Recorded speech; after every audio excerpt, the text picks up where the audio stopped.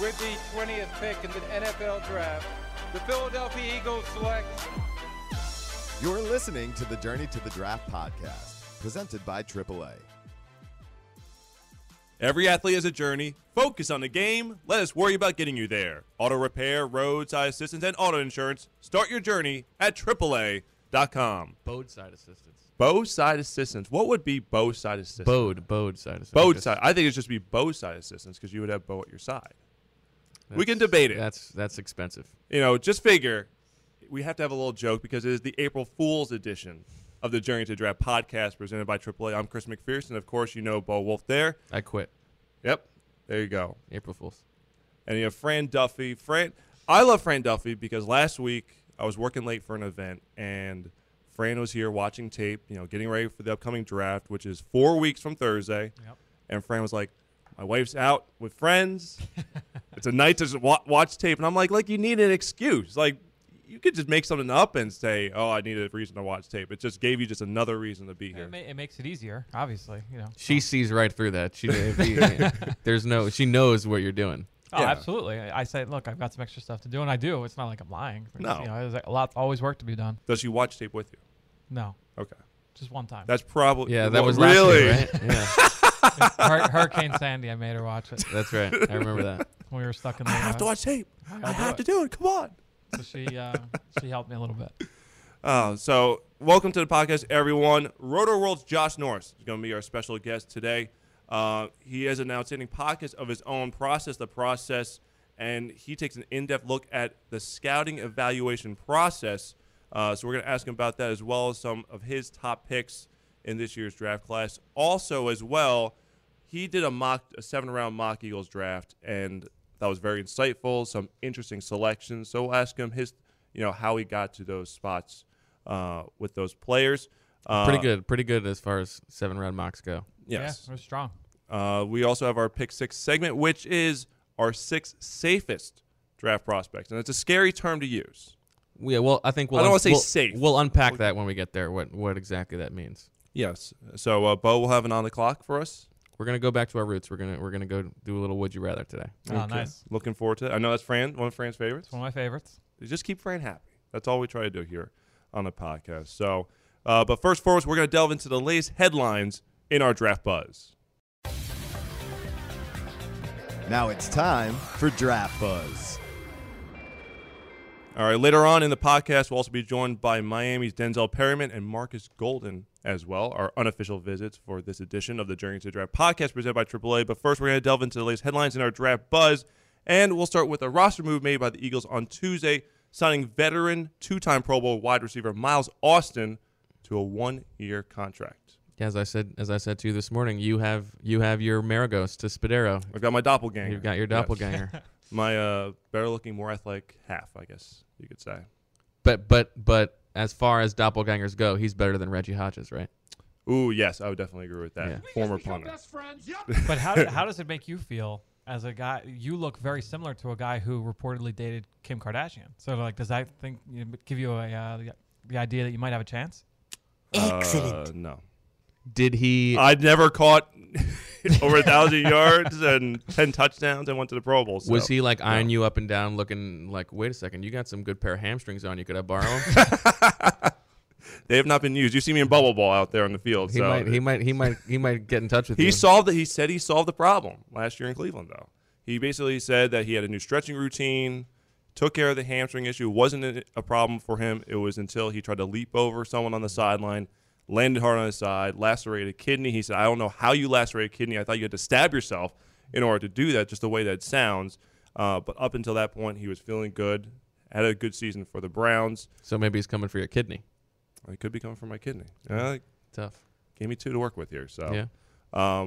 But veteran move, adds more depth to the receiver position, a good locker room guy, a guy who I think it's good that he had, and he talked about this, he made the transition last year going from a team in Dallas, which he spent his first 8 years of his career in, to Cleveland so he could get used to the new surroundings, getting used to a new offense, new facility, new teammates, and he'll be able to take that and transition here to Philly. But he knows some of the people already here, including DeMarco Murray, Of course. someone who he's very close friends with. And DeMarco said so many good things about the Eagles and the organization during his free agency process that it helped sell Miles on the thought to come into Philadelphia. And listen, for the Eagles, there were not enough receivers on the roster. I mean, No. there were like Right. 4 or 5 guys on the roster, so they needed to fill out the roster. Miles Austin is a there's not a lot of downside to it. If he gets hurt, then he won't be here. So Yeah. and if he doesn't play special teams really, which is one thing that's one is question, going to be yes. a focus, because if he's not going to be a starter, he's going to have to contribute there somehow. But it makes sense, and he's a guy who's been productive in the league, and hopefully sets some kind of good example. Yeah, and we talked about a year ago at this time.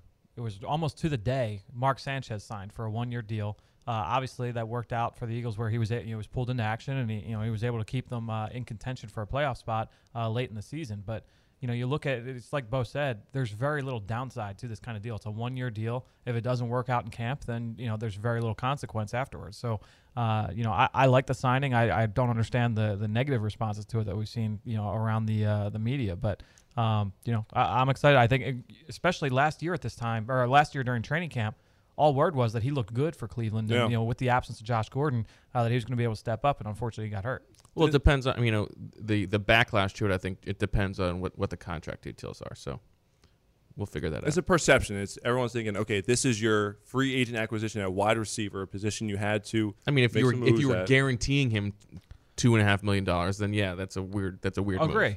But Sure. that's not the case. No.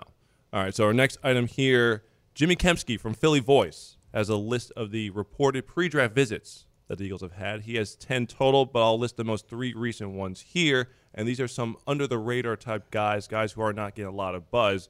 First, Terry Poole from San Diego State, offensive lineman. And I know Bo is smirking because I don't know why he's actually smirking. We watched him.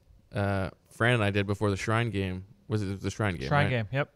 We were not impressed, but he tested very well at the combine. For a big guy. For a big Yes. guy, Right. very explosive for a big guy, and I think that's what these visits should be used for. Guys who made you sort of second guess the tape because they performed well at the combine or something like that, and so you go back and want to do your due diligence, figure out where the disparity lies there.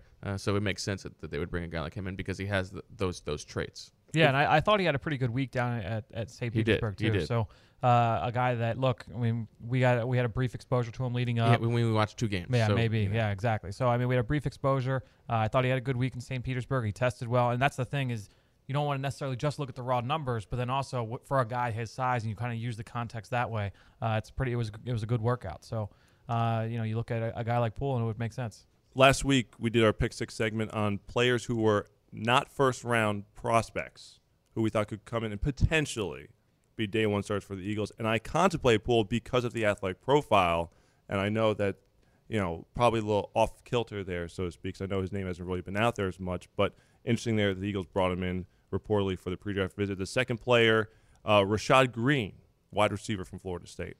A guy who's smooth, elusive. I mean, he's been one of the more productive receivers in college football the last 4 years. He was a 4-year starter at Florida State and has been very, very productive for the Seminoles. I think he profiles more so. And look, I mean, you can say this about a lot of guys. I think a year ago, a lot of people said this about Josh Huff, who is going to carve a roll out on the outside. I think he might be more of a slot guy, but a little bit on the skinnier side. He'll remind some people. I think Greg Cosell may have said he reminded him a bit of Doug Baldwin.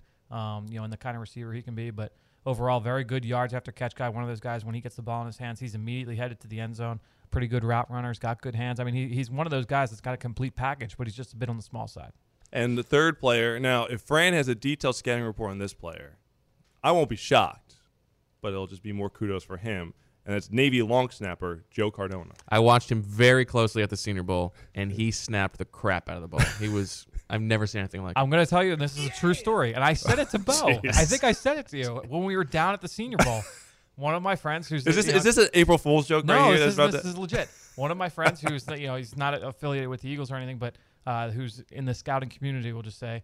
That's a loose term right there. I don't want to say the team or anything like that, but came up to me and he said the Cardona kid is a legit long snapper, as in like he's one of the best long snappers to come out in a long time. Now, obviously, he's in Navy, so that how that commitment affects it. But I would say the opposite. And Chip Kelly, loves working with the Service Academy Yes. stuff. I would say that that's the biggest reason that he's coming in. But But you know, from what I've been told, he is a legit long snapper.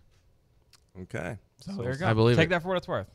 All right. So pro days are in full swing, and UConn's was on Tuesday, and the Eagles sent a large contingent, including head coach Chip Kelly, to watch Byron Jones amongst the other prospects there. And Manowitz was there, Bill Davis was there, Tom Donahoe was there. Going off that one picture, yeah. Yes. He's a player who some people have mocked the Eagles in the past at number 20, a player who had an outstanding combine workout.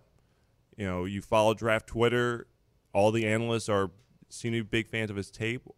I'm just sort of like, why is he not getting more love as a surefire guy? Why is he not put in that category of Trey Waynes, say Kevin Johnson, depends who you think the second cornerback is. Why isn't Byron Jones?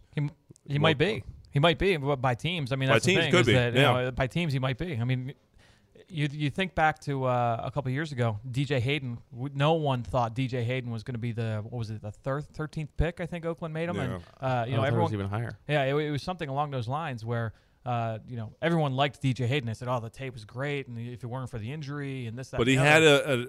a rare injury. Right. I forget It was exactly what it was. It was a heart condition, or No, I some- think it might have been a lacerated spleen. Actually, That's- I it was was something talking about along it. It was those something lines. along those lines where it was an internal life-threatening. organ. Yeah, but it right. was life-threatening. Sure, though. That's yeah. the thing. But it's one of those things where look, his tape was very good, high character, tested well, and everyone said, "Oh, why isn't DJ Hayden included in this group?" And it ended up that he was. And obviously, it hasn't worked out the way that Oakland would have hoped. I don't think he's lived up to that draft slot Well, he yet. got injured his rookie year. Yeah, and it's still, obviously he's still young, so there's still a lot of time there to prove that. But look, Byron Jones is a very, very talented player. He's checking all the boxes in the pre-draft process. So where he ultimately ends up selected, we'll see. But it wouldn't surprise me to see if he would go off the board, earlier than a lot of people are saying. He will be a first-round pick. I Yes. think he will. All right. Mock draft time. Peter King from the Monday Morning Quarterback unleashed his second mock draft. The first one had Eagles fans aflutter because he projected a trade for Marcus Mariota.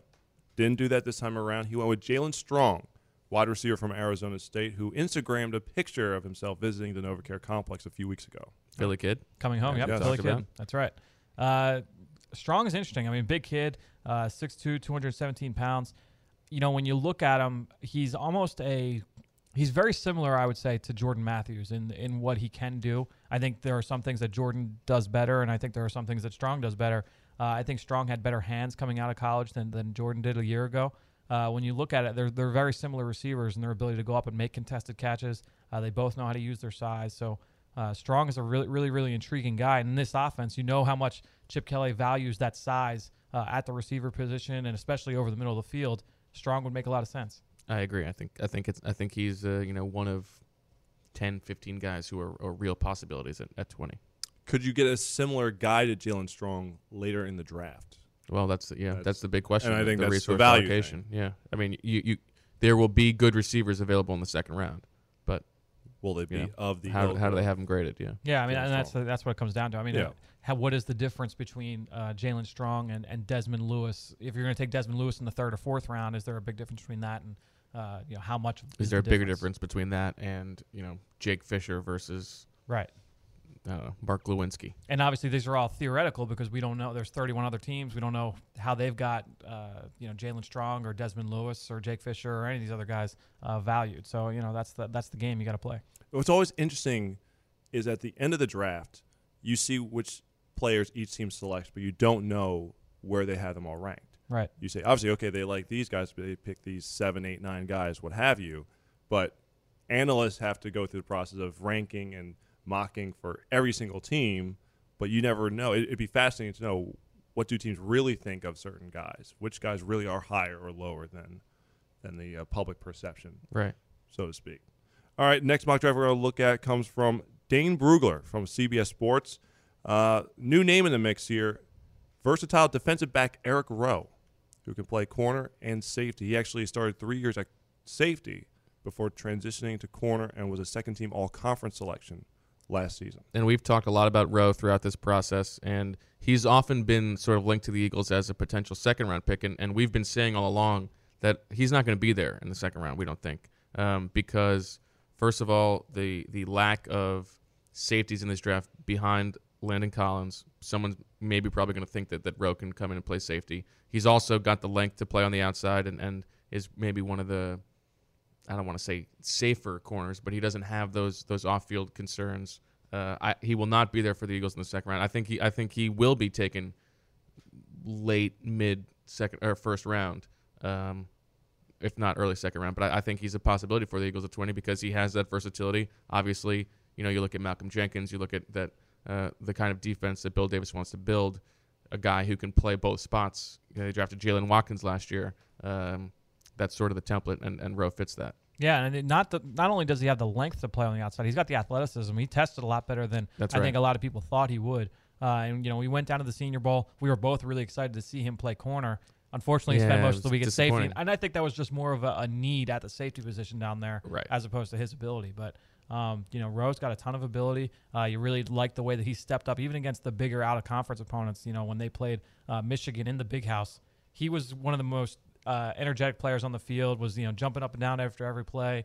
Made a number of plays on the ball against Devin Funchess. So a really impressive guy that I've been impressed to watch throughout the process. All right, a couple other mock drafts I'm just going to note here. Bucky Brooks from NFL Network has Jalen Collins. Lance Zierlein from the program from NFL Network has Landon Collins. So secondary is still a popular pick, and those mock drafts just came in the last couple of days. So we're not taking Jalen Collins at 20. I'll tell you that right now. There you go. Collins, I think save that for when we do, but the two Collins I think are the two of the more consistently popular picks for the Eagles, I think. All right, so that's going to do it for our Draft Bros. Now it's time to bring in our Mr. Relevant, Josh Norris from Roto-World. It's time for Mr. Relevant.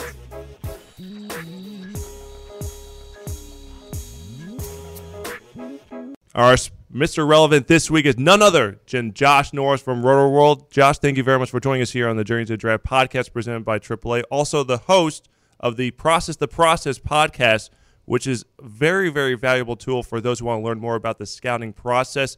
I think it's something that's really never been done in a podcast form before, where you take an in-depth look at the evaluation process of how it's perceived from many different angles.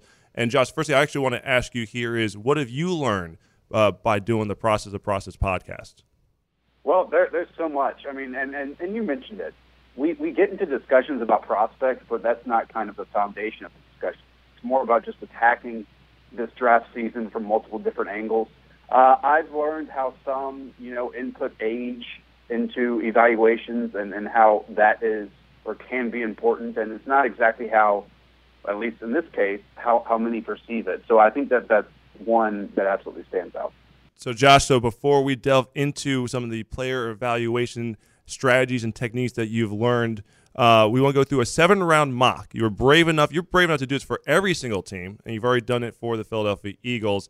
And just want to run through your picks real quick here and, kind of get your thinking behind some of the selections here. Your first-round selection for the Eagles, Jake Fisher from Oregon. So obviously a lot of people are going to be looking at the Chip Kelly-Oregon connection there. Second round, interesting one, Devin Funchess, the receiver from Michigan. Third, safety Adrian Amos from Penn State. You have Shaq Riddick, edge rusher from West Virginia. Gary Peters from Clemson, very interesting cornerback selection there. Another Oregon Duck, Tony Washington, outside linebacker at 5 in the 5th round. Deion Long, the wide receiver from Maryland, in the 6th round. And a Fran Duffy favorite, Obum Gwacham from Oregon State to round out the draft. Let's start at the top there. Why do you think that Jake Fisher would be a good fit for the Eagles? Is it simply the fact that, transitioning from the Oregon offense to what Chip Kelly and the Eagles are doing here in Philadelphia? Well, that certainly doesn't hurt, right? And I know that some Eagles reporters have pointed out that 6 of the 7 picks last year visited the Eagles, and the other one that didn't was Josh Huff, who obviously played under Chip Kelly at Oregon. Here's the thing.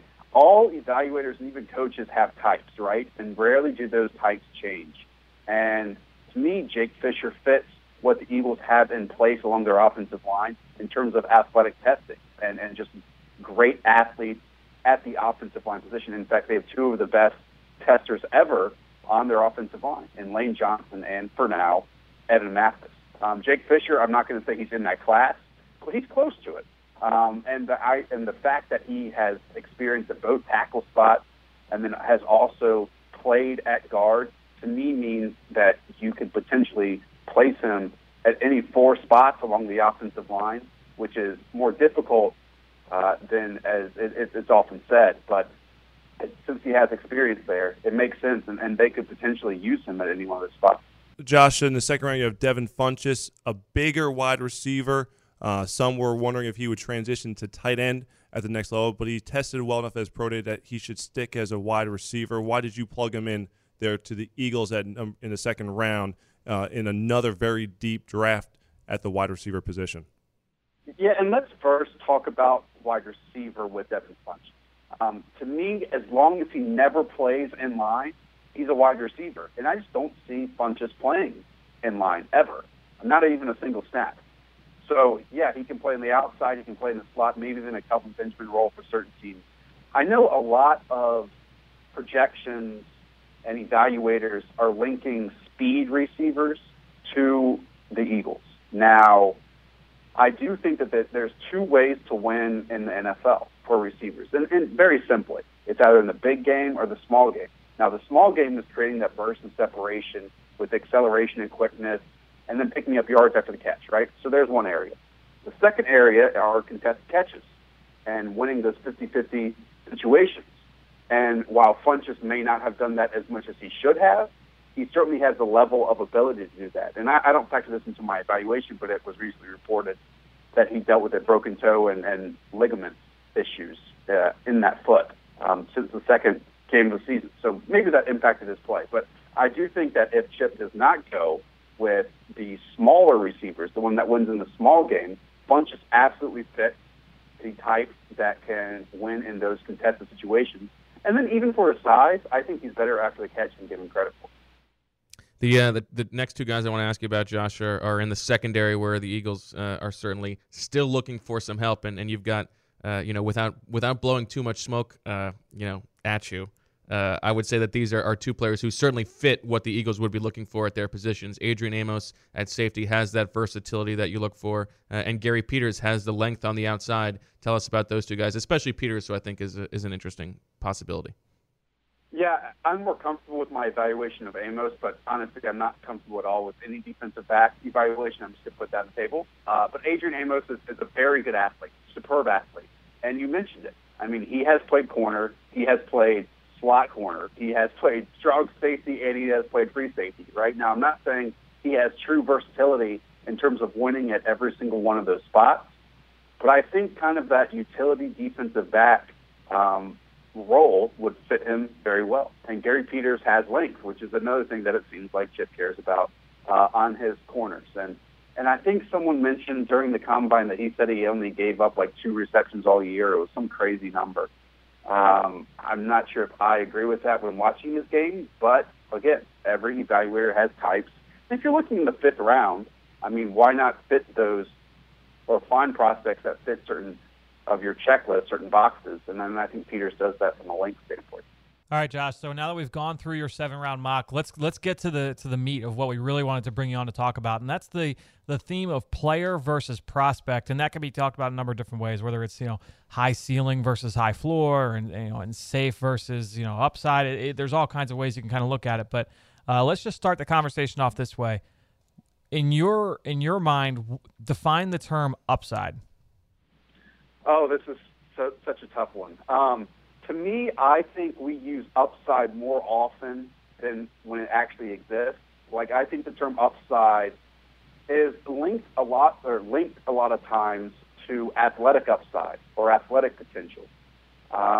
When really, in my opinion, rarely, and I mean rarely, are weaknesses turned into strengths, right? And I think a lot of times prospects that are given the upside tag have this perceived athleticism or athletic upside that people think that they can then turn their weaknesses into strengths, when really maybe adequate or strengths get stronger, if that makes sense.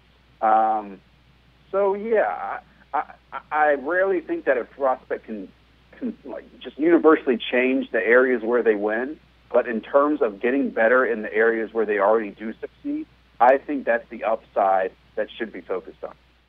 And it's almost one of the things that's funny too that I think gets lost in that conversation is the mental side of it, because if obviously if a guy's got all the physical tools, that's fine, but if the guy's not a hard worker and isn't willing to put the time in to get better, then that upside's never going to get realized. So I think that's one thing that almost gets left out of the conversation when when people on the outside are talking about a guy. Oh yeah, this guy's got a ton of upside, and if he puts it together, he's going to have a lot of success in the NFL. So yeah, I mean, and it's not something that honestly I can factor in, but I absolutely think teams can, right? And teams have much more experience with it than I do. I think maybe Rashid Hageman with the Falcons is one name to look at, right? Because he actually does have athletic upside where he can make his strengths even stronger, but that will only take place if he kind of starts to learn how to understand the game, if it kind of slows down to him, if he works on the technical aspects, which will make his strength even stronger. So I'm right there with you. I do think it's a major piece that the NFL factors in, but honestly, since I don't know these guys or know their background at all, it's not something that I really look at. Josh, a lot of times on our podcast here, we've delved into the discussion of age and how it relates to a player prospect. What is your take on the age in terms of the evaluation? How much does that weigh in how you look at the different players you're scouting? I am honestly still learning in this area. And if you want a longer discussion on this, the episode with John Moore, who's from RotoViz, on my podcast is a great one. It's a longer listen. But how he explained it to me is many times, and I think many times age is factored in that people think if someone is younger, that means they're just going to improve, right? Like that's the Madden theory in it all. Like we all acquire the younger players when we play those video games, or when we used to, let's just put it that way. And then they have more time to improve or a higher ceiling. When really how John put it was prospects that succeed at a younger age or are being coveted by NFL teams at a younger age shows that they already are this good at a younger age, right? And that's what is meaningful. They already are this far in their development and already are having success and winning all these different ways and post this amount of production. So that's why the age matters for younger players. When comparing an Amari Cooper who's, 21 years old to a new wide receiver that's 24, it's impressive that Amari is already doing that at 21. Not necessarily how much more he can get to, but since he's already doing it at that age compared to someone that is 24 that has already matured or progressed and is recording those stats. Now, on the complete flip side, I mean, there are some really rare cases in like a Gene Sifrin this year who, will be 28 when the season starts, is older than Rob Gronkowski already. Obviously, that's going to factor into a team selecting these players because you pretty much only have them for one contract, and that progression might not take place. They might already be in their quote-unquote prime. So, yeah, I think those are few and far between, and those are really interesting cases that I would love to be in a draft room to hear the discussions on those. Well, and it age has sort of been, my thing for a while, but it seems self-evident, right? If Gene Sifrin is a 27-year-old going up against 21-year-olds, of course he's going to be physically dominant. Whereas Amari Cooper, I think when you talk about the upside, it's not necessarily that he's going to get better, but that his athletic peak has not come yet. You're talking 25, 26 years old. That's when these guys' athletic peaks are. So if you're taking a player like Sifrin who was coming from a small school, it's going to take him a year or two just to adjust to life in the NFL period. By then, he's already going to be declining in terms of his athleticism. Yeah, and I think there's another discussion here that can be made between like raw and experience. A term that was thrown out when Ziggy Ansah was coming out of the draft was raw. And to me, that's wrong. Like I would classify Danielle Hunter this year as raw because he has experience, but he just has not progressed in the technical aspects of being a pass rusher. Whereas to me, Ansah had already displayed that he was learning, so he's not raw. He was just inexperienced, meaning with the more experience, he was gaining that edge. He was learning how to play the game, and it was slowing down for him. So I know that's not exactly the same, but I do think it is notable to point out the differences between raw and inexperienced as well. I think Amari Cooper is a good player to talk about this with because as you talked about on your podcast when you talked about age, Cooper, of course, has all this experience as just a 21-year-old. But he's also considered, as Fran would say, one of the more safe guys in the draft because he's such a refined route runner. So I think that the marriage of the two, that he is a polished prospect but also young, makes him such an elite prospect. Yeah, and let me say this. I really love Amari Cooper's game. I think he's a top 10 talent in this class for whatever rankings are worth. But I will say, I don't think he's a complete receiver. And I know that that's like a headline statement. But in terms of winning in both phases of the game, he doesn't do that. He doesn't win consistently enough for me in those 50-50 situations in the big game. But he is so proficient in the small game. Like you mentioned, I mean, he has burst, he has acceleration, he has little wasted movement, he consistently creates separation, sustains it, and then picks up yards after catch. And that's so good in that area. And it's what you just mentioned, that those are traits that are easily translatable to the NFL, right? We know that guys that can create separation, that are athletes like Amari Cooper is in terms of change of direction, that translates. Whereas some other of these ways people win are not as easily translatable. So, yeah, if we were going by safe selections, I would absolutely throw Amari Cooper's name into the hat, and I'd also throw Eric Kendricks from UCLA, the linebacker.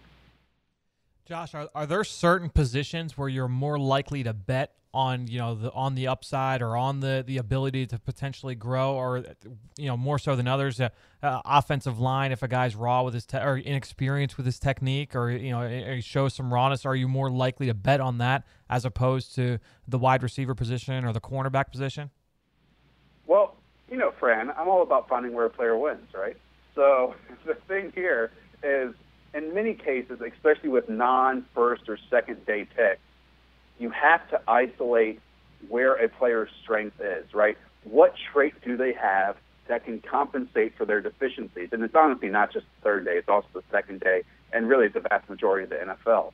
I think when we're talking about athletes and what position matters most for an athletic profile, I would point to edge players because, one, I mean, there are really two ways to win. And again, it's like wide receiver that some can do both, but those are the rare types, the ones that consistently have success. On the edge, there's two ways to win. There's that upfield speed and then the flexibility to turn the corner with little weights and movement and close on the quarterback. And then there's also the conversion of speed to power. I would bet on a lot of these edge rushers that have an athletic profile. Anthony Chickillo is one who was misused. Shaq Riddick from West Virginia is one who was misused. I really like Davis Tull from UT Chattanooga. Now, he doesn't have long arms, but man, is this guy explosive. And when you look at jumps and that athletic profile, I just finished a podcast with Justice Mosqueda. The jumps correlate to explosion. It correlates to that speed to power. So I know we always talk about the 10-yard split, and we always talk about the three cone in terms of changing direction, the 20-yard short shuttle. But those jumps also show where a player can win on the field. So, yeah, to answer your question, I would take a lot of chances on the defensive line, namely the edge players. And also, I'm with you. I think that offensive linemen is one to take chances on, obviously on movement skills in an athletic profile, but also strength. And strength and length combined together is a way for tackles to compensate for a lack of footwork as well. Josh, do you notice certain positions becoming, and I don't like using the word safe, but their skills translate more easily from college to the NFL as opposed to past years? I think it's interesting that almost every offensive lineman that gets taken early is called a safe prospect when that hasn't been the case at all. And I think a big part of it is because they fit the movement skills that a lot of these coaches want on offensive linemen, and that works in college because it lets you get into position, and the college edge rushers aren't as good at converting speed to power, in my opinion. They're much more edge rushers that like to bend and run around the pocket. So lacking that strength or lacking that punch on first contact and then lacking that power to anchor has become a major issue with a lot of these prospects. Ones that, translate easily, I mean, I would say receivers that win in the small game but also still have size. is one, if that makes any sense to you. I think that's a difficult question. I'm not sure if I can answer it. I think it really is a case-by-case basis. I also really like interior defensive linemen that have athleticism, that also know how to win on counter moves, right? So if they can put a offensive lineman in a recovery position on their first move, and while they're still engaged, then use their hands or their length or their balance to then win on a counter move, to me, I love, and I think that can translate very well to the NFL. Without jumping around too much, Josh, I wanted to ask you about something you mentioned earlier, and that's the difficulty of judging and rating the secondary, especially safety. And this safety class is it seems like it's Landon Collins and everybody else, and the safety play in the league as a whole tells you that it's hard to find these guys. Why do you think it is that scouting safeties is so difficult?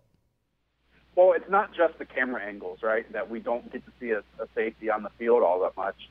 It's also probably the schemes that they use, right, in college.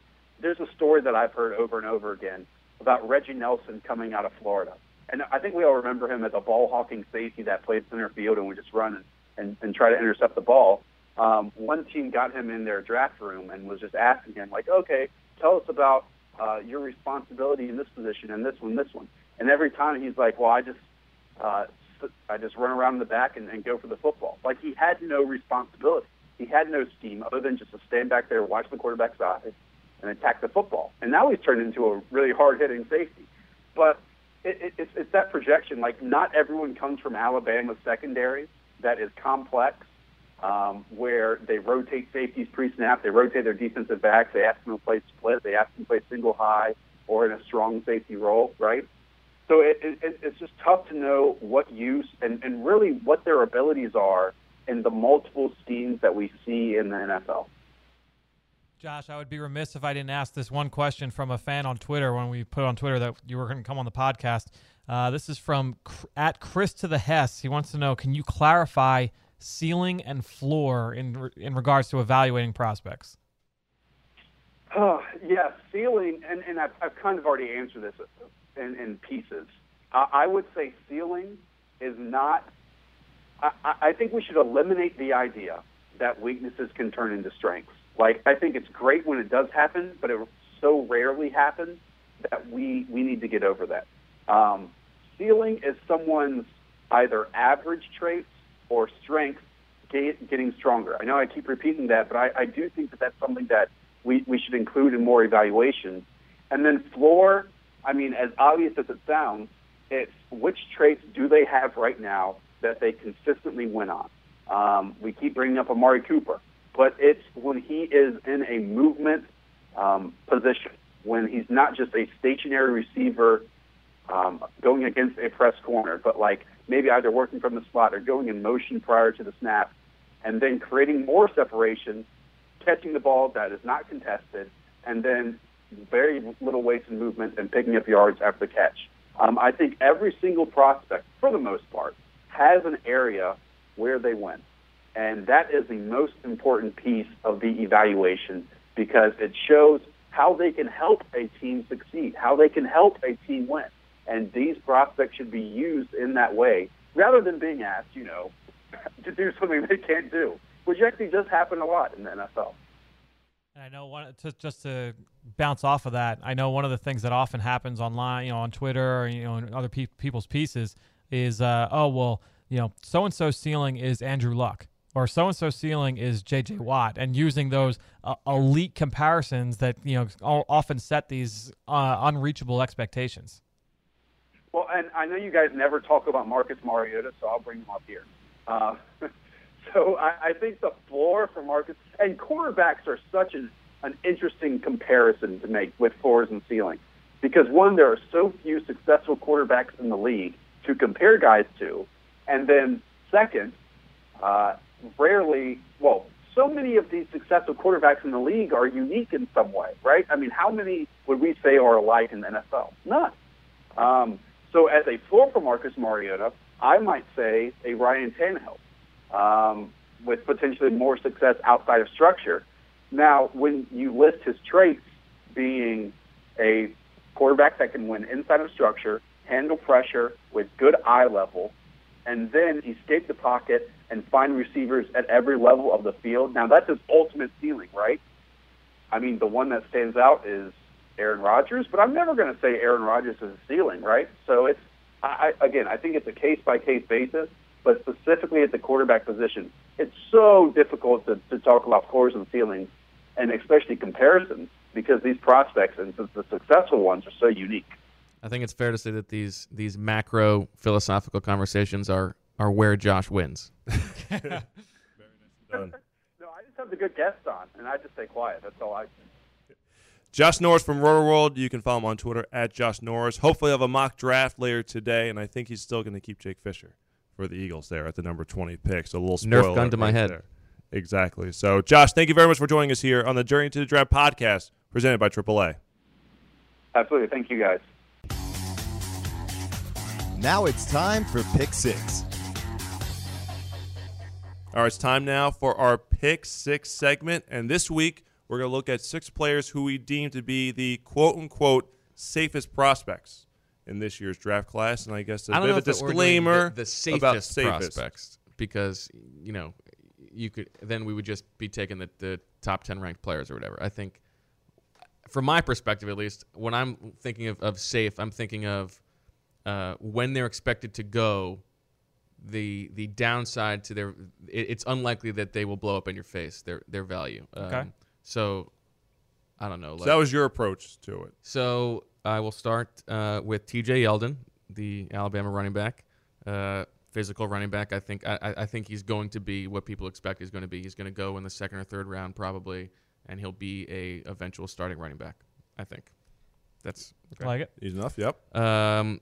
This is an interesting one. Wisconsin right tackle Rob Havenstein. I would agree with this one. I like this pick. Who is 6'7", 321. He is a right tackle in a power running scheme through and through. That's what he is. Put him there. I 100% agree, and I think that he's one of the more impressive tackles in the class, and he's not going to be a fit for everybody. But right, exactly. I agree. So that's obviously the key, is to make sure you get drafted into the right situation. Right. That's what. But he's not going to be drafted by a zone blocking scheme, really.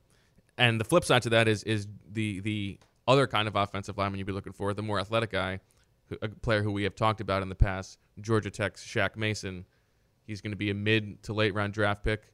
He's going to be put in a scheme that's going to take advantage of his athleticism on the inside, and he will be that. I like that.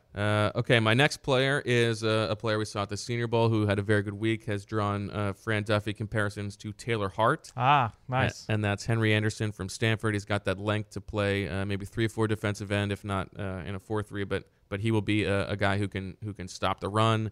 He'll be a 3rd round draft pick, probably maybe late day 2 pick, and I think he will be what people think he is. Has he been compared to Fran Duffy or to Taylor Hart? Fran Duffy has compared him to Taylor Hart. And I think, and actually the person we just talked to, it was someone we should have asked him about. Henry Anderson is a huge favorite of Josh Norris. Right. So Anderson's a guy that I think in that kind of scheme, if he goes into a 3-4, I think he can plug in and play 5 technique right away. I think he can play a number of different roles up and down a line in different sub packages as well. Very refined player. I like Henry Anderson a lot. Okay. A little bit on the higher end.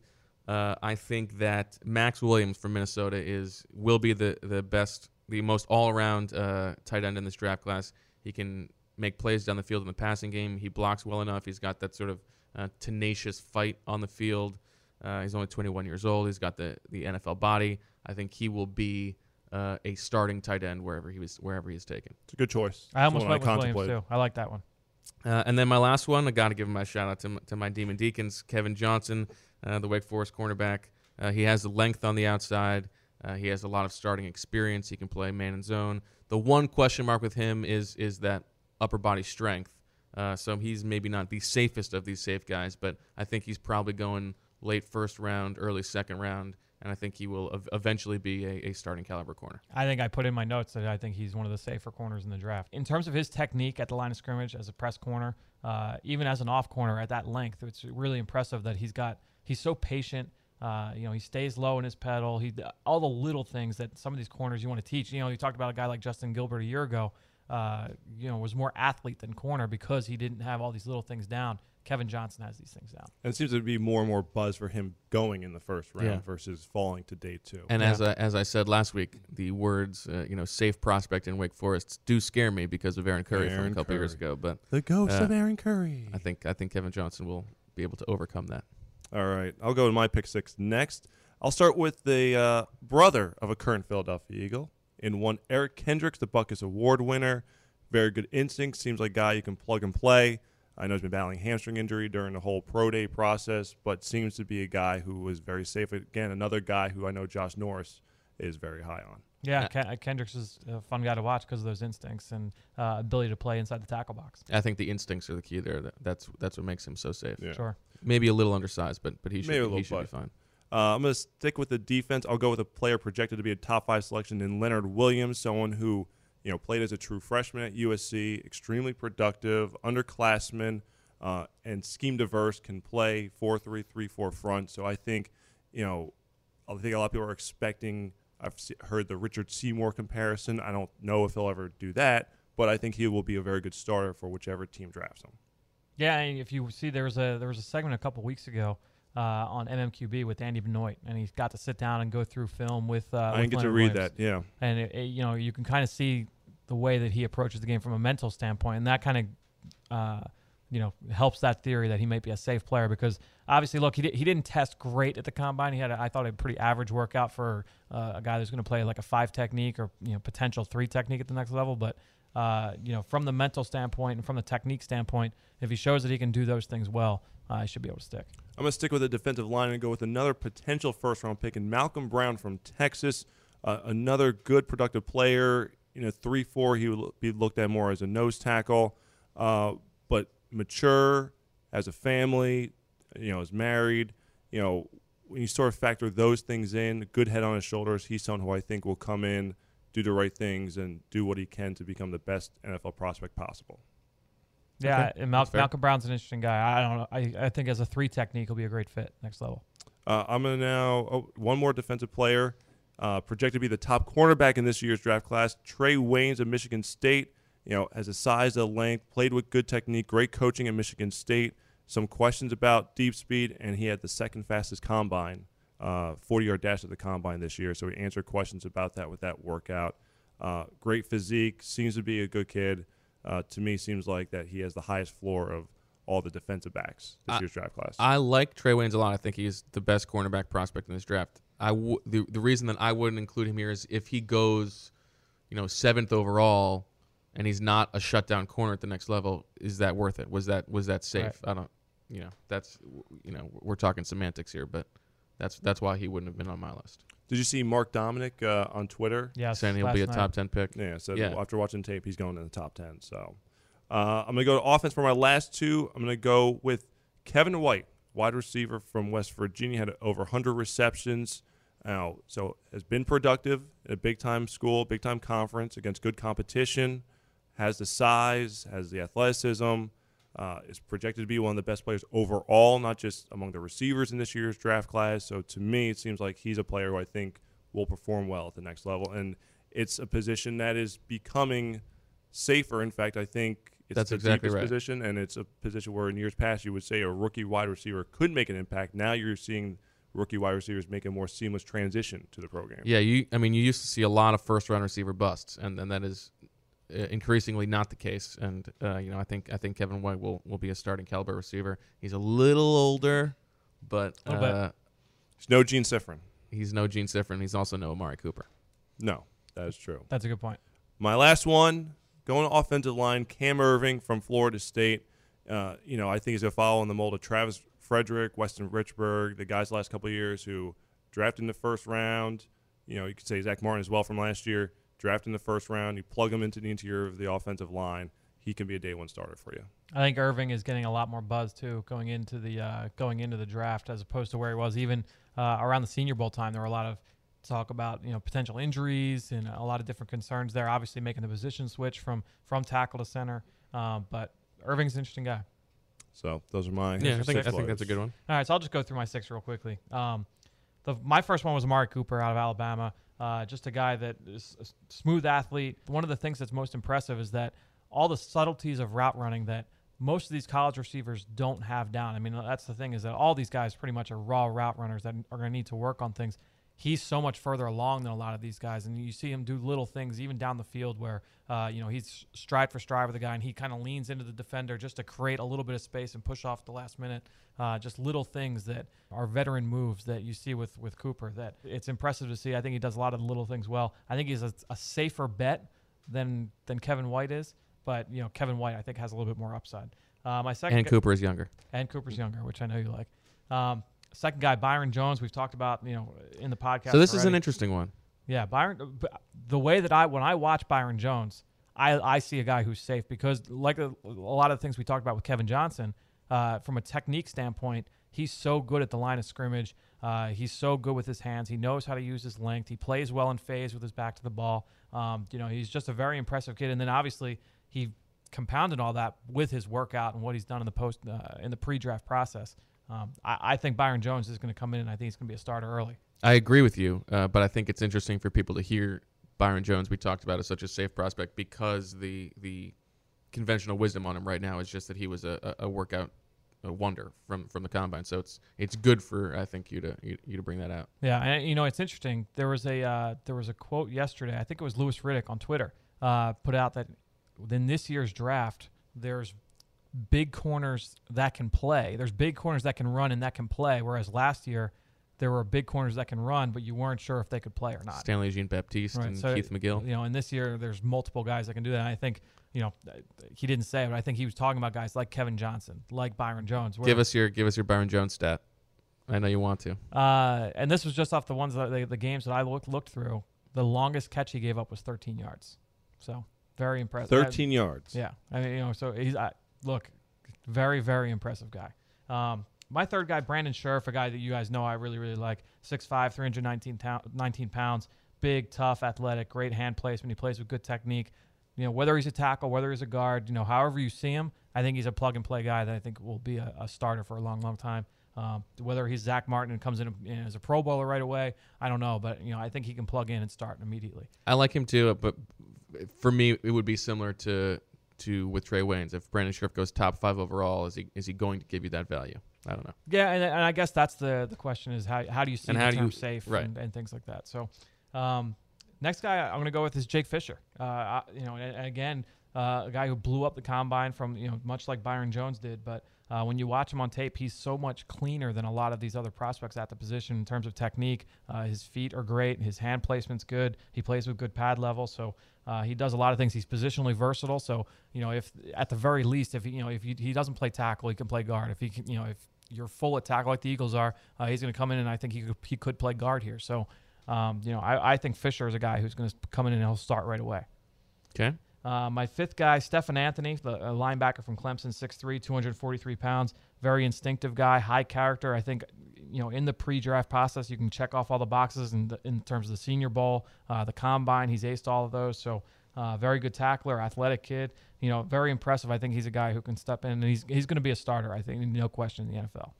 And I think he fits that. He's probably going to be a second, third round pick and will be able to fulfill that draft slot. For my sixth guy, I kind of went off the reservation a little bit in terms of a lot of these guys I've talked about have been high first rounders or maybe early second round picks. I went with Nick Boyle, the tight end out of Delaware. I think he'll be a day 3 pick, 6'4", 270 pounds. We saw him down at the Senior Bowl, and you kind of wondered, okay, how athletic is he? Did he dominate the level of competition at the FCS level? But another guy, he does the little things well at the tight end position in terms of route running, in terms of his blocking, very refined. At the tight end position now, you're looking for guys that are willing to block. He's willing to block, and he does it with good technique. There's very little that he's going to have to improve on. Obviously, he's going to have to get stronger and things like that. But from a technique standpoint, he's so much cleaner than some of the other guys at his position. He showed the ability to run routes at the Senior Bowl, and he had the best short shuttle. And this was the question with him was, how athletic is he? And he ended up running the best short shuttle of any tight end. He ran a 4.23, which was better than Chris Conley. It was better than DGB. It was better than Stephon Diggs. So it was a really impressive time for me, and it kind of showed that short area quickness. So Nick Boyle I went with as my The key to Nick Boyle being so safe is that if he doesn't make it as a tight end, he can long snap. That's a good point too. right? He's not quite as good as Joe Cardona. But No, but he could do it. that's right. And I know C-Mac doesn't like him. Of course not, but Yeah. C-Mac Drexel hates Delaware. Delaware. Delaware, that's a good Drexel, point. Delaware, right there. Go so, Blue Hens. I just threw him off. At this point, I only What want about to continue the what about the Drexel leading scorer transferring? By the way, I mean, what are you gonna do? what are you going to do? That's Bruiser can't keep him. how did Wake do this year? Oh, Pretty well. Pretty well. Shots fired. I Pretty mean, well. Shot across the Both- bow. both bow. wa- Danny Manning is co-hosting Mike and Mike on Friday, so we're doing pretty well. There we go. The only time Drexel basketball comes off is the biggest snubs in NCAA history. So Sorry to a hear that. couple years ago. Sorry about the Temple Owls. Yeah, it's all right. Rough loss. Well, you know what's ironic? Is they lost in the NIT to Miami, and next up in the show, we're going to hear from Miami linebacker Denzel Perryman. No, I don't know if that's ironic, but let's listen to it anyway. it's a good segue. We'll go with it. The unofficial visit. Here now with Miami linebacker Denzel Perryman. And Denzel, for fans that have yet to see you play, give a quick scouting report on what you bring to the table. Pretty much, man. They don't get a hard-hitting linebacker, man. The little short guy, man, undersized. I've been getting that since high school, so it doesn't bother me. You see a guy who's gonna go downhill. I mean, when I make contact, you're gonna hear it through the TV. You're gonna see it. The other players gonna feel me. And as far as pass coverage, man, you're gonna see me. Look back there lurking. I feel like every year there are the undersized linebackers that are instinctive and good tacklers like yourself, and they get compared to London Fletcher year in, year out. Is that a guy that you feel like you looked at and say, like, yeah, I kind of patterned my game after him? Yeah, I mean, I looked at him, I seen, how hard he played, man, and like I said, man, I get undersized all my life, so, it's pretty much, like I go out there and play a chip on my shoulder, and recently I just got compared to Chris Borland and DeQuell Jackson. Right. So, I mean, I looked at those guys play too, man, and they're animals. 2 former second-round picks, DeQuell Jackson out of Maryland, Chris Borland out of Wisconsin last year. Mm-hmm. Playing for Coach Golden, playing for Coach D'Onofrio down in Miami. Two guys obviously are very invested in the linebacker position. Yeah. Talk about some of the things that they helped you improve on during your college career. They helped me improve on a lot, just, kind of getting ready, for the next level. And, the type of defense we ran, it's pretty much like NFL-based, like defensive style. And, as far as, getting me prepared, man, a lot of stuff we did down there. I kind of heard it, in the meeting rooms, the team meeting rooms, especially in the defensive meeting room, the same terminology, that those guys use, we use the same thing. And as far as, like, plays that we ran, it's the same thing, just, different terminology. Who was a favorite player from the years past that you kind of look up and say, like, I kind of have an idea of who you're going to say looking at your number, but take a guess anyway. Yeah, man, Ray Lewis is one of them, Jonathan Vimmels another, DJ Williams another, Sean Spence. I mean, this just goes on and on, man. Is there a trait that you feel like you have that kind of puts you, in that category as one of the next great University of Miami players? Well, yeah, man, I got that dog in me, man. All of them had that dog in them. All of them, headhunters. Coming down here to the Senior Bowl, is there a guy on the offensive side you look at and say, yeah, I think he's the best player on that side of the ball? From South team or the North? From your squad, from the South. From the South, man, you got Clyde Walford, Dorsett. I mean, I'm not just easy. saying, All right. those. They've had good weeks, that's true. I'm just not saying get it from you, but, they pretty much, had good weeks in their game here. Sammy Coates, another one, Blake Sims, Grayson from Colorado State. Bennett, when he came in, he had a nice little debut. Offensive line, I'll give credit to all those guys, man. They doing a good job of giving us a look. Artis Payne, the running back from Auburn, the one from Northern Iowa. I mean, pretty much, man, everybody on offense, pretty much, shining right now. Is there a linebacker that you came down and you kind of see eye to eye and say, like, all right, this guy's got game. Like, I like the way he plays. Man, Stephon Anthony, Okay. he's we started off on the first day. Pretty much, talking amongst each other. I told him, we got to be out there communicating. I said that amongst all the other linebackers. Amarlo Herrera, Spate, from Michigan State. Yep. Yeah, I mean, just pretty much all I got. Lennon Trail, Malden from Louisville. I mean, we all, everybody can play, man. Everybody can play. So the last question I'll ask you, this past season, your senior year, who was the best player you feel like you went up against? Amir Abdullah. Amir and Abdullah, I would say okay. that. I take that to the grave, man. What was it about him that made him so tough? I mean, he's a complete guy overall, man. He can run. He's very elusive. He's very powerful. At the same time, you make him miss. Like I said, he's just a complete overall. All right, Denzel, appreciate the time. Hopefully we'll see you in Philadelphia. Yeah, man, appreciate it. On the clock. All right, fellas, time for On the Clock. As I mentioned earlier, we're getting back to our roots. We're doing a little Would You Rather today. Would you rather? And we're going to focus on trade-up, trade-down possibilities for the Eagles. Okay. Would you rather the Eagles trade up to 15-16 for Trey Waynes? So you're thinking probably maybe giving up a second-round pick, maybe a third-round pick, Yep. something like that, or take Kevin Johnson at 20. Ooh. I think I'm going the latter, I'm going to stick at 20. especially for if Kevin the Johnson. price is a second-round pick. I think you take to quote Chip, 2 players is better than 1. Okay, all right. I would agree. Well, think, of course you agree. Of I would course say agree. you're But I hesitant. I like Trey Waynes a lot. I like Trey Yeah. Lance a lot too, But I think I would stay.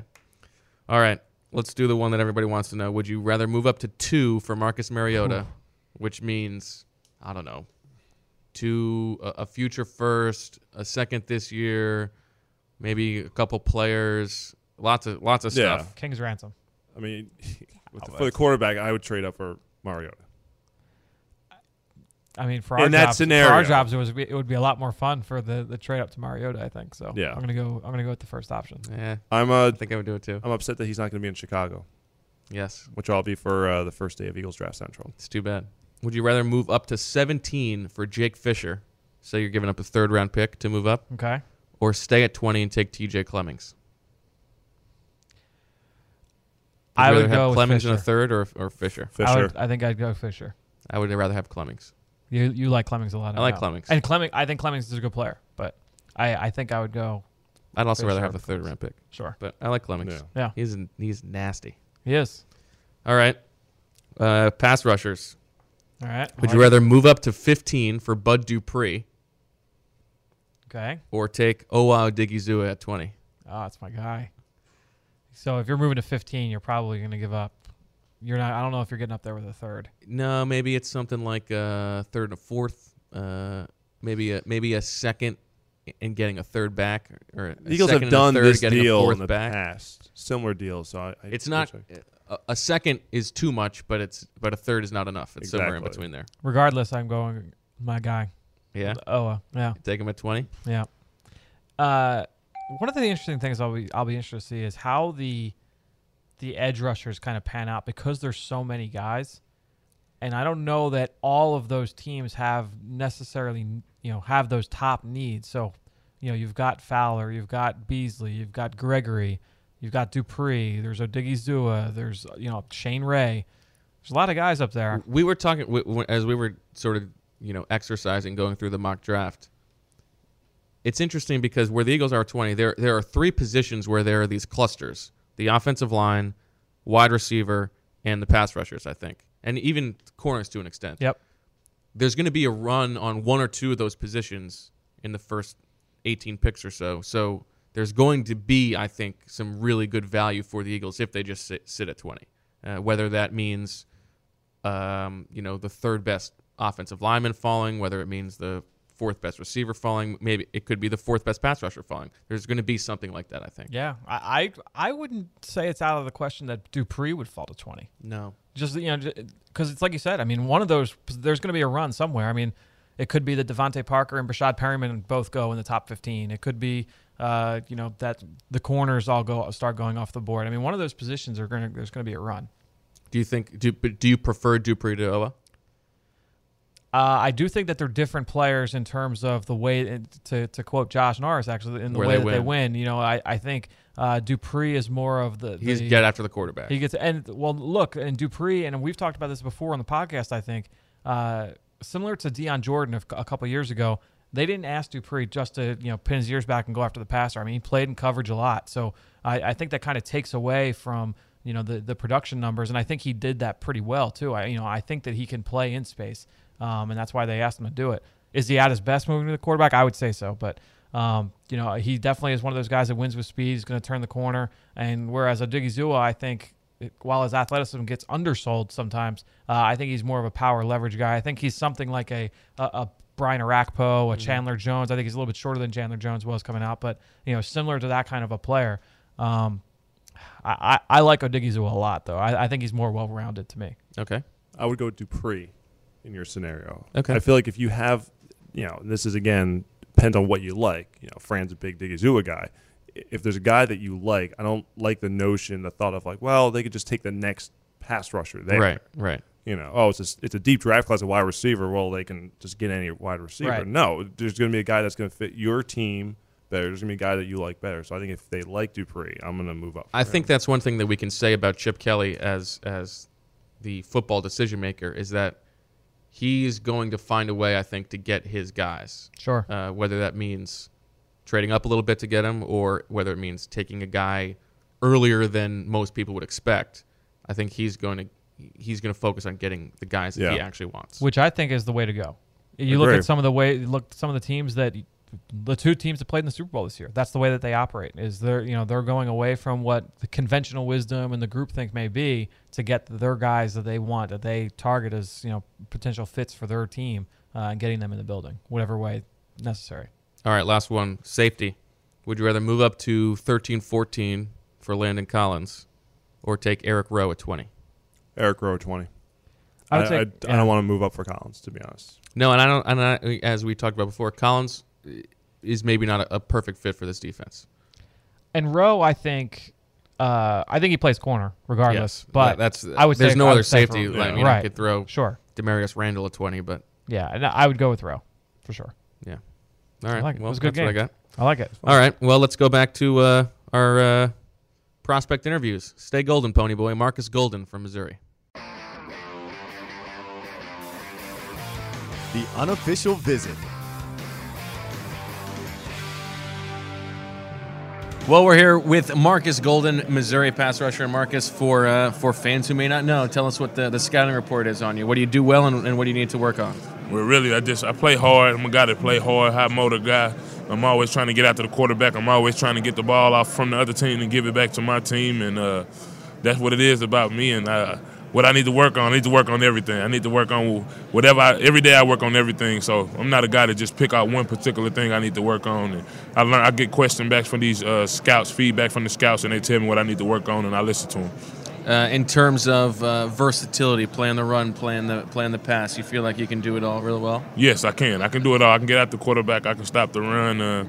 I played in Missouri, so Coach Cool, he teaches that a lot. That's what Coach Cool teaches, is getting after the quarterback and also stopping the run too. So I'm lucky to have him as a coach, and I'm actually just doing what the coaches want me to do, and I'm just going to be able to make plays whenever it's time to make plays. So what was in the water in Missouri and for pass rushers? You, Coney Ely, Michael Sam, Shane Ray. What's the deal?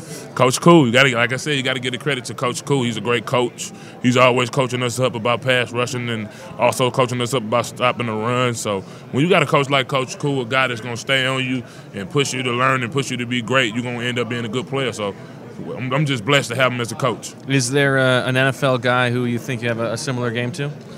Yeah, I try to look at a bunch of different players. I even look at guys who used to go to Missouri, like Sheldon Richardson, of course. I like his game. I grew up with Sheldon, so he a guy, high motor guy, run all over the field, and I watched him do that at Mizzou, and I was able to mix him with a little bit of my game at Mizzou. And also, I feel like I'm a lot like James Harrison, man. He's a physical player, always trying to be around the ball, always trying to make plays. So I got to say Sheldon Richardson and James Harrison. So as a pass rusher in today's NFL, you've got 3-4 teams, 4-3 teams. For 3-4 teams, you feel like you could stand up and play in space there? Yes, of course I feel like I can. I played linebacker my whole life. I played it in high school. I played it at junior college, and I played it in my first year at Mizzou. So I feel like I can stand up and play linebacker, and I feel like I can do whatever the coaches ask me to do. I'll be ready to do it. Were you always a defensive guy growing up, or did you play on offense too? I actually played running back. I played running back. I was a 2,000-yard back, 30 touchdowns in my high school. All right.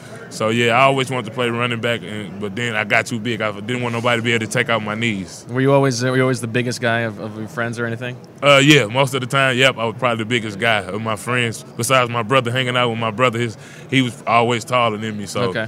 Yeah, but other than that, yeah, I was pretty much always the biggest guy. So when you were forced to make the transition from running back to defense because you were so big, mentality-wise, you felt good about being on defense, the difference mentality-wise? No, really, I played defense my whole life, too, growing Okay. up. I played linebacker my whole life growing up. So you like hitting people? Yeah, I just like hitting people. I like being physical. I just love playing a game of football. Whether it was going to be on offense or defense, I was going to be playing it anyway. What is your favorite thing to do on the football field? Favorite thing to do on the football field is get the ball back from the other team and give it to my team, so forcing turnovers. All right, last question we'd like to ask everybody. Who's the best player you played against this season? Probably have to say Cedric. Cedric, he played for Texas A&M, Sure, yeah. offensive tackle, really good player. Me and him competed that game, and he's a good player. All right, well, it's fun when you compete against a guy who you have a lot of respect for, right? And you're going mano a mano and stuff like that? Yes, he actually told me he had a lot of respect for me, too. It's fun to compete against a great player and be able to prove that you're a great player. Like I said, I went at it with him that game. It was a good game, and I was glad to be able to get out there and compete against him. Well, you'll have every opportunity in the NFL to do that. Marcus Golden, best of luck throughout the draft process. Thanks a lot. Now it's time to hear from you, the fans, in the Draft Mailbag. All right, great stuff there from Marcus Gold. Now we're going to delve into the Draft Mailbag to wrap up this edition of the Journey to the Draft podcast presented by AAA. And we went on Twitter to solicit your questions for us. And we'll start with popular question throughout the Eagles draft process coming from @Foco_Gorilla. Wants to know. Moses Foku? No, not Moses Foku. Sorry. I know you got excited. I know. That's my boy. I mean, wouldn't he be able just to text Yeah, you directly? you're right. He would just text me. Exactly. Wants to know if the Eagles are still looking at a quarterback in the upcoming draft. So I guess he doesn't buy the fact that the Eagles are sold on Sam Bradford. I think that the Eagles will always keep their eye on the quarterback position. They know it's the most important position in sports, and if value presents itself, they'll take advantage. But I would be surprised if they take one in the first round. I would agree. And every year, every team's going to look at every quarterback. So I think they will continue to look at the quarterback. I mean, a similar question comes from @Random Frank P. Wants to know if Mariota were to fall the top 10, then would the Eagles make a move? And I'm sure Depends on the price. It depends on the price, and I'm sure there's a point where Chip Kelly would say, you know what, the price is right, we'll make the move. I think that Marcus Mariota is going first overall. Really? Yes. I don't believe that Jameis Winston is already penned in as the number one pick. I don't think you're writing that in pencil, huh? I don't think that the Bucs are going to take a player as the face of the franchise with his question marks. We've talked in the past about, and Fran and I have talked about this, the connection between Dirk Cutter and Mark Helfrich. They worked together for 9 years. He's going to know everything there is to know about Marcus Mariota. Their running game was terrible last year. Mariota would help that. I don't know. I think Mariota's going one. Fascinating. Very fascinating. And also having a guy like Mariota could mask some of the issues they have up front, and they have a lot of issues on the offensive line. So it's a valid point. Along those same lines, we'll go to this question from @AndreZXY. Would the Eagles consider some of these guys with the off-the-field issues, guys like Marcus Peters or Dorial Green-Beckham? I think they will do their homework. It's a case-by-case basis. It's a case-by-case basis. And there's a difference between those two players. Dorial Green-Beckham did some really bad things. I want no part. He is not going to be here. Yeah, no part. Marcus Peters, what you hear, what we know at least, is that he really just didn't get along with the coaching staff. He was a bad apple in the locker room because he didn't get along with the coaching staff, and he says it's because he was loyal to the old staff. Yeah, it was Chris Peterson came in from Boise State to Washington. That's something where you do your homework on, and you figure out if he could come in and be a good soldier here. I would be surprised if he landed on the Eagles. I don't think it's going to happen, but I think there's a better chance that he comes here than Dorial Green-Beckham. I think that people would be surprised at how different sometimes the narrative is when you're talking about off-field issues with players. How different the narrative is from what's released and what actually happened, and some of the things that go on behind the scenes that maybe led to this. So, if there's every NFL team is going to do their homework. If all the reports that have come out in the last couple of weeks haven't proved that about secret spies following Jameis Winston on flights from the combine and things like that, every team's going to do their homework and do their due diligence. If they trust it, then they'll make the pick. All right. Next question comes from @SeanEham73. Wants to know about late round receivers who could potentially fit this offense. So I know we talked about a lot of the top guys, Jalen Strong at the mock drafts, this and that. But what about some of the later round guys? And these are some guys we've discussed on previous podcasts. But I've talked about Kenny Bell in the past from Nebraska. I think he sort of fits that mold. I